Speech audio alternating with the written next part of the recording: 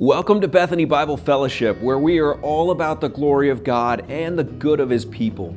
It is a privilege to be able to share this online resource with you, and we pray that it is a blessing to you, that it builds up your faith and encourages you on in your relationship with Jesus Christ. Thanks for listening. You are all condemned men.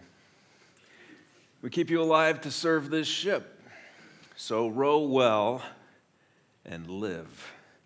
The words of the consul, Quintus Arrius, as he addresses the prisoners aboard his Roman warship. Of course, among the rowers is the bare-backed, sun-scorched, whip-scarred man that you might be familiar with, Judah Ben-Hur, a.k.a. Prisoner 41, a man who had been falsely accused, a man who had been condemned, a man who had been assigned to serve as a rower aboard a ship, a man who, really, none of us would not be surprised at his attitude, at his demeanor, after having served for over 3 years on ships like the one he was currently serving on, enduring the back-breaking, muscle-tearing, day-in, day-out labor that he was subjected to. After the council speaks, we see a close-up of Judah's eyes, inflamed with resentment, fury, inextinguishable determination. This is a man who was beaten but not broken. This was a man to fear, a man who really, could you blame him for being filled with hate? In fact, that's what Arrius sees in him. He says, "Your eyes are full of hate, 41. That's good. Hate is what keeps a man alive. It gives him strength.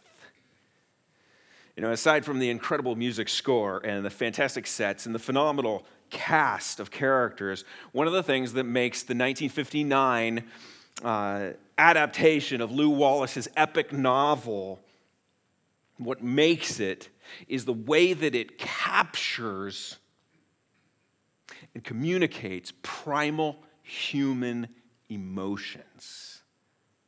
And I don't know about you, but when I watch that film, it resonates something in me. We hate injustice, don't we? We hate it. We hate it when the corrupt and the self-important and the abusive and the privileged, the undeserving, they're in a position to use us and misuse us and abuse us and do all sorts of things to us that we would prefer they didn't do, and even drag us down to miserable depths along with them because of their folly. And so when we see that quiet, boiling rage in Charlton Heston's eyes, it stirs something in us, and our hearts burn along with his, and they long for retribution. There is a propensity in the offended human heart to seethe, to curse, to condemn, and when calamity does come upon those who have wronged us, to revel in their demise. You made your bed, now lie in it. Have you been offended? Are the people in your life who've done you wrong, or whose beliefs, behaviors, they stand in opposition to yours? Maybe even people who you might say have oppressed you. Maybe you've been inclined to look beyond them even, and actually to look upward. And to say things like, how on earth could a good God, a God who claims to love me, how could he allow this kind of suffering in my life, or these kind of people to have this kind of effect on my life? The Apostle Paul, like the fictional Judah Ben-Hur, found himself aboard a Roman ship. He too was a captive, a prisoner on a voyage. And yet, unlike Judah, and I think so unlike what we are tempted to be, his posture, once again, we find is just so different. What we have here in Acts 27 is a powerful example of how a servant of the high king navigates the tempest and regards his offenders and even oppressors. Verse 1 of chapter 27 reads like this. It says, "And when it was decided that we should set sail for Italy, they delivered Paul and some other prisoners to a centurion of the Augustan cohort named Julius. And embarking in a ship of Adramyttium, which was about to sail to the ports along the coast of Asia, we put to sea accompanied by Aristarchus, a Macedonian from Thessalonica. And we're off. Can you smell the salt in that fresh ocean air? Do you feel that refreshing breeze just flowing through your hair? And it's just excitement and adventure out there on the open sea. Maybe not. This was not a pleasure cruise.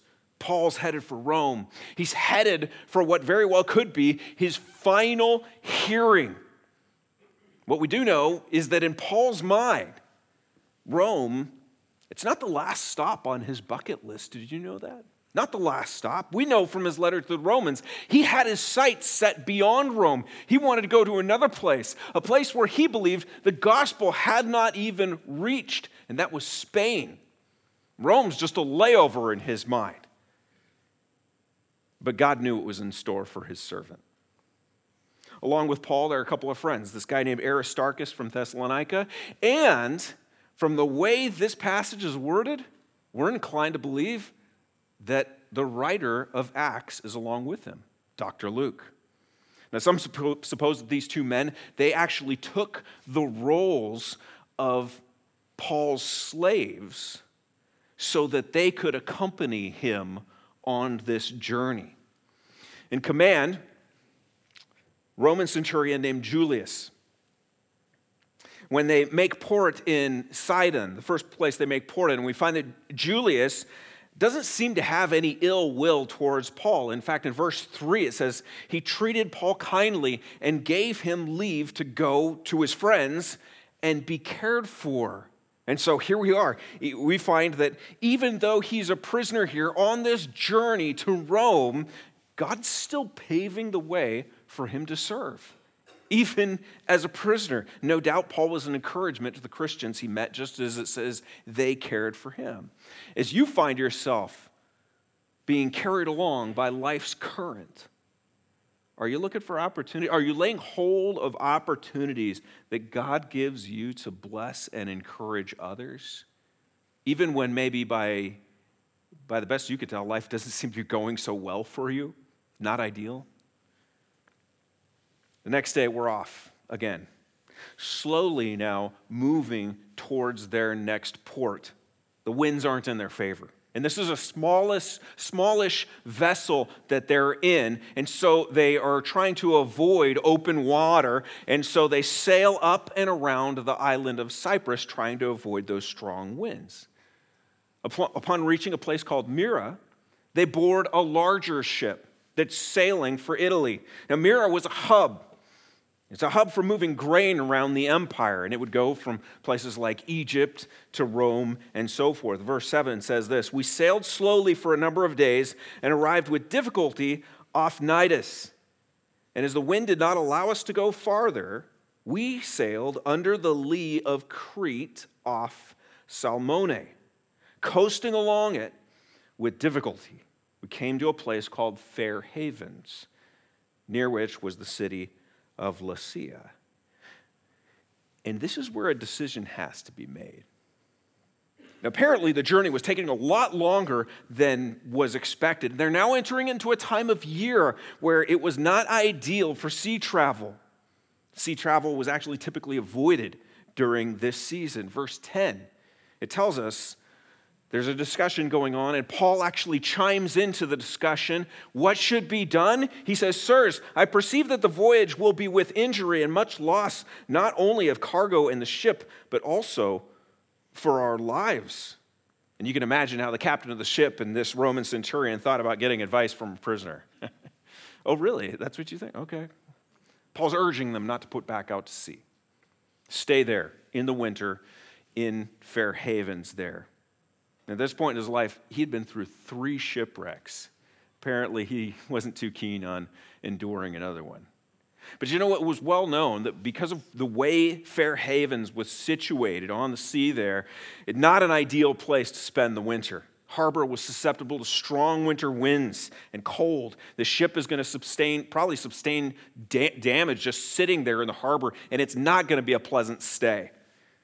Well, they decided instead, let's shoot for Phoenix. It's about 40 miles west up the coast, and it would have been a much better place to batten down the hatches and endure the season. And that, we see in the verses that follow, was a huge mistake. The winds blew gently at first. Oh, this is okay. It's looking good. But it didn't take long for all of that to dramatically change when, as verse 14 says, a tempestuous wind called a northeaster is struck down from land. Let me read to you what happened here.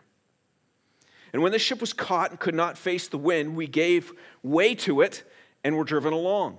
Running under the lee of a small island called Cauda, we managed with difficulty to secure the ship's boat. Things are not going well here. The oncoming wind, it's so strong that all they can do is just give into it, and now they're pulled out further into the open sea. Things get worse. They decide we need to pull in the lifeboat. Lifeboat was typically towed along behind the boat. We need to bring this thing in because that's our only source of safety. They carry it up onto the deck. Verse 17. After hoisting it up, they used supports to undergird the ship. And this is where they took rope or cable and they ran it under the hull of the ship, strapped it tight to hold this thing together with all of the waves crashing and the stress put on that hull. They wanted to make sure it didn't fall apart. Then fearing that they would run aground on the Syrtis, they lowered the gear. And thus were driven along. Since we were violently storm-tossed, they began the next day to jettison the cargo. And on the third day, they threw the ship's tackle overboard with their own hands. Now, we're not exactly sure what's referred to by the gear here being lowered. It could be the sails were lowered, they were brought down. It could refer to an anchor that was dropped down. Maybe it refers to both. We're not sure. The point is, they're doing everything they can to make sure they're not stranded on the Syrtis, which are the sandbanks off the north coast of Africa. This is nerve-rattling, desperate situation. They begin tossing things overboard to save their lives, stay afloat. The storm continues. And seasoned sailors and battle-hardened soldiers, everyone begins to find themselves shaken to the core, coming to grips with the reality. This is it. This is going to be the end. When neither sun nor stars appeared for many days, no small tempest lay on us. All hope of our being saved was at last abandoned. Now, let me ask you something. What would you have been thinking? What would you have been feeling? I mean, here you are, a prisoner. You're at the mercy of these men, these sailors and these soldiers. You had warned them in Fair Havens, we can't go out there. It's too risky to put out to sea this time of the year. Don't you know that? You should know that. Now they wouldn't listen to him. Of all the arrogant, selfish, lame-brained moves, right?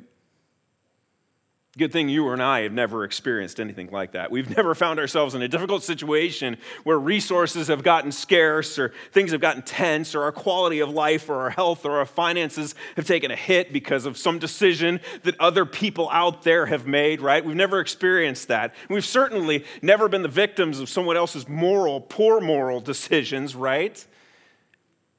Yeah, right. I've felt it. You've felt it. We know very well what it's like to be impacted by the decisions of others. We know full well. We're living in a society here where just about everyone affects everyone. The choices that are being made by our fellow citizens, well, they have an impact on the laws under which we have to abide by, or the authorities that we have to live under, right? I mean, it's everyday life. I mean, the drivers on the road, they cause us to make sudden stops or swerves or even miss our off-ramps. The way the neighbors park their cars. The volume that they listen to their music next door. Their decisions they make to smoke cigarettes upwind of us. They all have an impact, right? They can be the smallest thing in the world. Smallest thing in the world. It doesn't take much to set us off, to set our hearts on a negative trajectory and leave us feeling a lot less favorable towards them, maybe even wishing them a little bit of harm. There's a propensity in the offended human heart to seethe, to curse, to condemn. And when calamity does come upon those who have wronged us, well, to revel in their demise, get what's coming to them. Navigating the storm, it can quickly digress into a clash of the titans. Paul was definitely facing a storm of his own. But as we've seen so many times throughout the book of Acts, here again, we see the way he navigates this is so different from the way we might be inclined to. No, it wasn't Paul's fault that he was in this storm. It wasn't his fault at all. He'd warned them, shelter in place. Just like is so often the case with us, Paul found himself in a situation where he was not responsible for this, nor did he have any control over it. In the midst of the tempest, things must have felt like they were out of control, on the verge of an absolute catastrophic end. Verse 21, since they had been without food a long time, Paul stood up among them and said, "Men, you should have listened to me and not set sail from Crete and incurred this injury and loss." And there we go. There it is. There's the human nature coming out, right? This is where we tell ourselves, see, Paul really is human. He's telling them, I told you so. I told you so. Should have listened. So often there's points in life where we are so tempted to just gloat. Things may not be great, but at least we can enjoy the fact the truth is coming out. We were right, they were wrong, and they're getting what's coming to them. But before we think that Paul is trying to cut them down here, we've got to keep on reading. Because the context of this really makes a big difference. He goes on to say, "Yet now I urge you to take heart. For there will be no loss of life among you, but only of the ship. For this very night there stood before me an angel of the God whom I belong and whom I worship. And he said, 'Do not be afraid, Paul. You must stand before Caesar. And behold, God has granted you all those who sail with you. So take heart, men, for I have faith in God that it will be exactly as I've been told. But we must run aground on some island.'" And so we see here that the only reason that he says, you should have listened to me, it's not to gloat, it's not to condemn. All he's trying to do is say, listen to me now. You should have listened to me then. You didn't. Okay, here's where we're at. But listen to me now. Not about piling up condemnation on top of them. It's about convincing them. Because ultimately, Paul knows that his God is their one and only hope. And so the wind is howling and the waves are thrashing and their fates seem to be set. But Paul seizes the opportunity and calls these poor souls to trust in his God. Take heart, men, he says. Why should they take heart? Because if they just trust in God, as Paul does, there's every reason to hope. Have you had opportunities like that? Have you had people sharing with you their hopeless woes? It's just the worst. And maybe they're sharing with you about the economy, or it's about the homeless crisis, or it's about what's being taught in public schools, or what's happening at the border, what's happening on the Gaza Strip. Maybe it's about their health, any number of things they might be grieving about. And I've been in those conversations. I'm sure you have. And I feel that urge well up inside of me to sympathize with them. I know what they're going through. And the response that I'm tempted to give goes something like this. Yeah, I know. It's just terrible. The head shake. We're aware of the head shake. Yeah. I feel you. It is bad. I'm so sorry. It's good to sympathize. And yet, how many opportunities have I missed to point people to the hope that I know that they can have in Jesus? Why do I let chances go to tell them that even though things feel like they're falling apart, and yes, a lot of bad stuff is happening, but God is actually working. We can go back to Ephesians 1. God's actually working in the background. He's going to bring all things to himself here. After 14 days, the ship is still being driven. 14, that's 2 weeks. Unrelenting storm.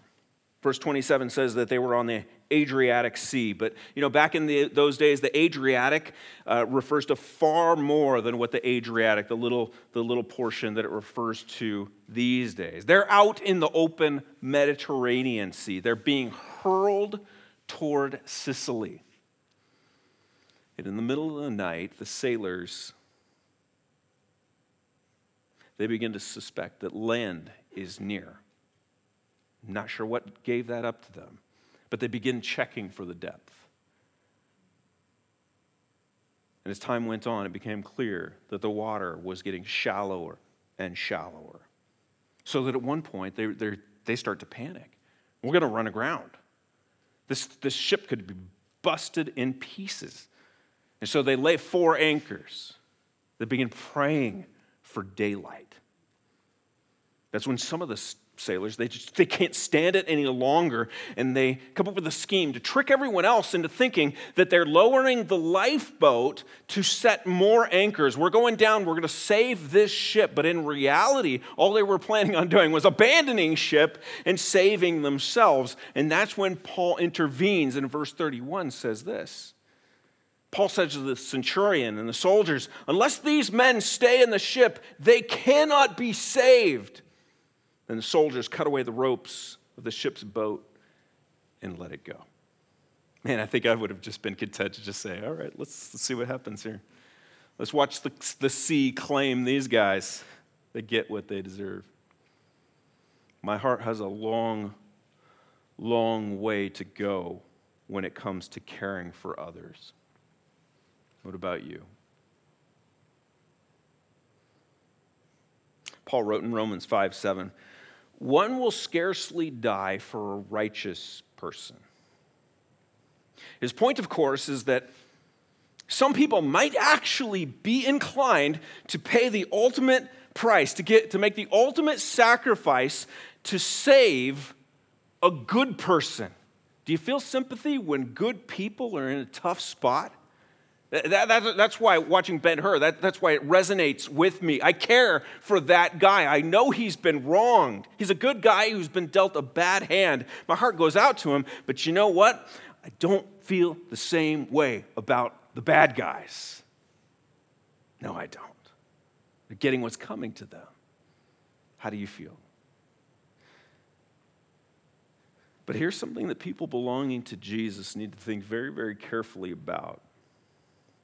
And that is the reality that were it not for our King caring for the bad guys, the ones who should get what they deserve, the ones who should get to lay in the beds that they've made for themselves, if it were not for him, well, we'd all still be lost in our sins. One will scarcely die for a righteous person, though perhaps for a good person one would even dare to die, Paul writes. But God shows his love for us in that while we were still sinners, Christ died for us. Paul's care for these self-centered, scheming, devious sailors and saving them from what would have a certain death had they gotten in the lifeboat, that reflects the heart of his Savior.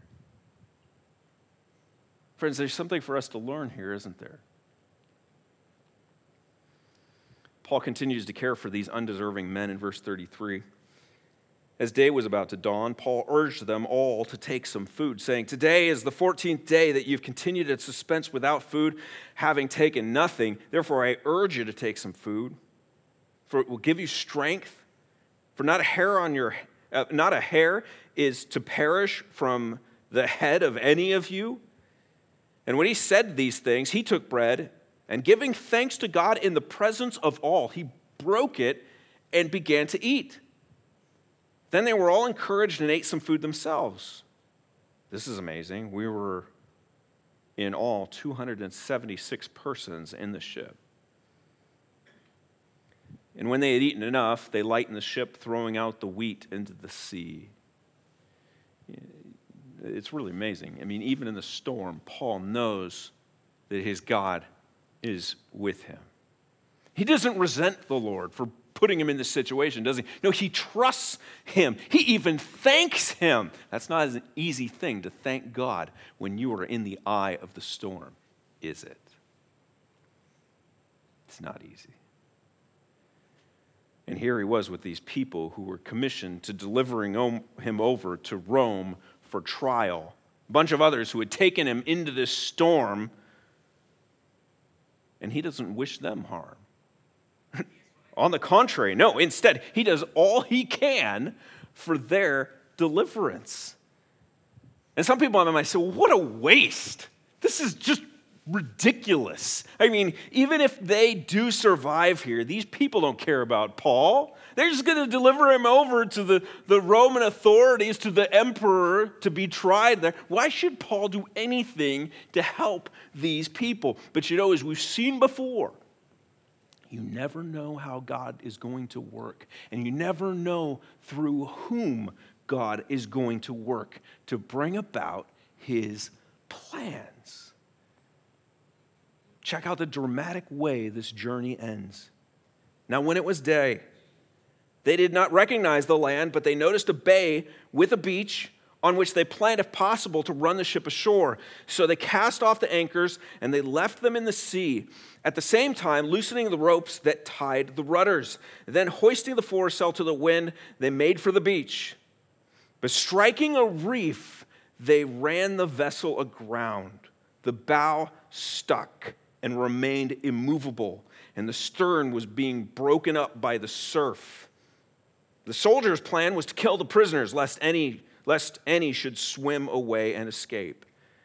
But the centurion, wishing to save Paul, kept them from carrying out their plan.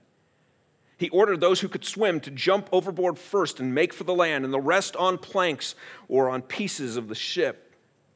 And so it was that all were brought safely to land. And here they are, caught on the reef, and they're being torn to pieces by the merciless breakers. It was clear the ship is lost. It's gone. And that's when the soldiers decide we're going to do what must be done. If we don't kill these prisoners, if these prisoners escape, we know that could mean our lives. So they plan to slaughter them instead of giving them a fighting chance. Julius wouldn't let that happen. Why? Probably because the way Paul conducted himself. He proved that he's not a man that should be killed. What's more, this centurion came to know Paul's character. He knew that Paul could be trusted. Paul's not going to run away. He's not going to try to escape.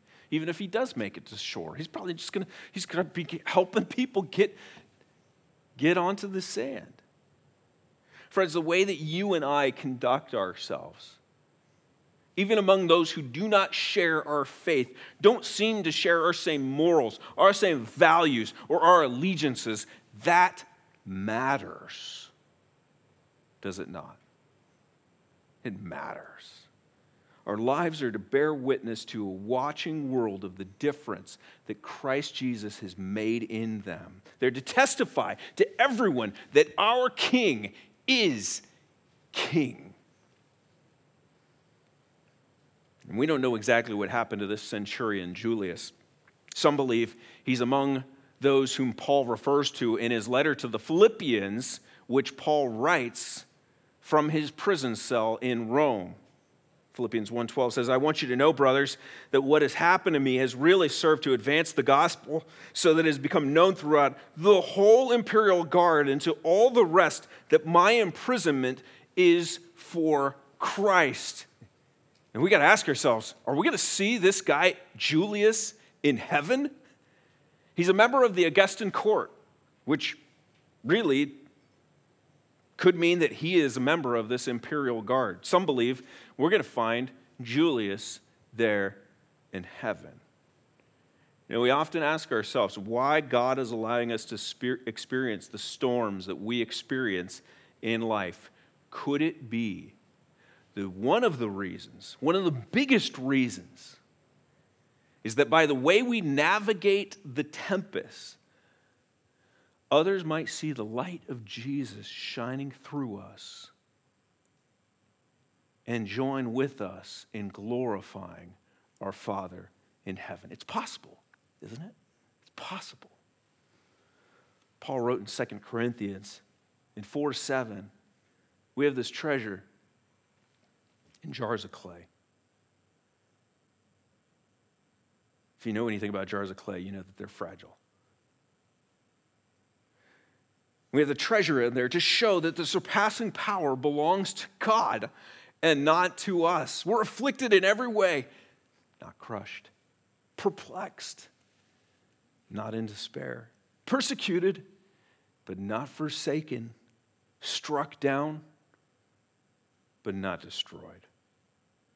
Always carrying in the body the death of Jesus, so that the life of Jesus may also be manifested in our bodies. Is the life of Jesus shining through you as you navigate the storms of life? Is it being made manifest? The life of Jesus, it's visible. It's undeniable. Look at the way they're weathering the storm. The life of something's different. Something doesn't make sense. You know what it is? It's the life of Jesus. It's more than possible that God uses the difficult moments in our lives to put on display the awesome presence and difference that Christ has made on the inside of us. Amen? And it's also possible that he uses the storms that we experience to take us places that we would have otherwise never, ever set foot. Deliver the hope of the gospel in a place where it has not yet been heard, like the island of Malta. And that is what we're going to look at next week. Father, we thank you for your word. We thank you for how you make yourself known in the storm. Lord, our hearts tell us to respond in one way. They tell us to be frustrated. They tell us to be angry. They tell us to point fingers. They tell us to desire the downfall of others. But Christ in us tells us that while we were still sinners, Christ died for us. And as they are still sinners, Christ died for them. And Christ is what they need. Our Lord, our King, we pray that as you allow us to weather the storms here, that they might see Christ made manifest in us, that they might see, that they might hear, and they might believe. Lord, would you use us for your glory and the good of your people? Would you fortify our hearts? Would you strengthen them? Would you prepare us, Lord, for the difficulty that may lie ahead, or maybe it's right here, it's right now, and we are struggling through it, Lord. May we trust in you and rely on your strength, and may you be glorified, and may people come to know the saving work of Christ. We love you and thank you. In Jesus' name, amen. Thanks for listening to this message from Bethany Bible Fellowship. For more resources, visit our website at bbfoc.org.